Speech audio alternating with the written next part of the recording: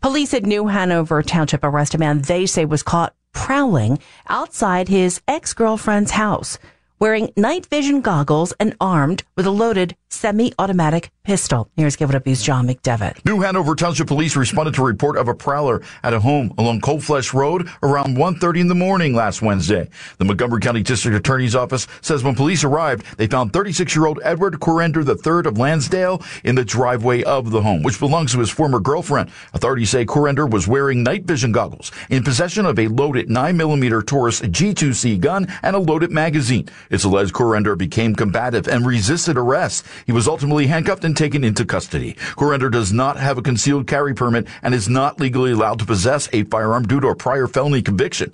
Officials say an investigation revealed 38-year-old Kristen Swigert of Warminster purchased that handgun and other firearms that were found inside Corrender's Lansdale residence. Swigert was arrested and charged with multiple felony counts related to illegal purchase and sale of firearms. Corrender is charged with a list of offenses, including multiple felony counts of person not to possess a firearm, illegal transfer of a firearm, and resisting arrest. John McDevitt, KYW News Radio 103.9 FM.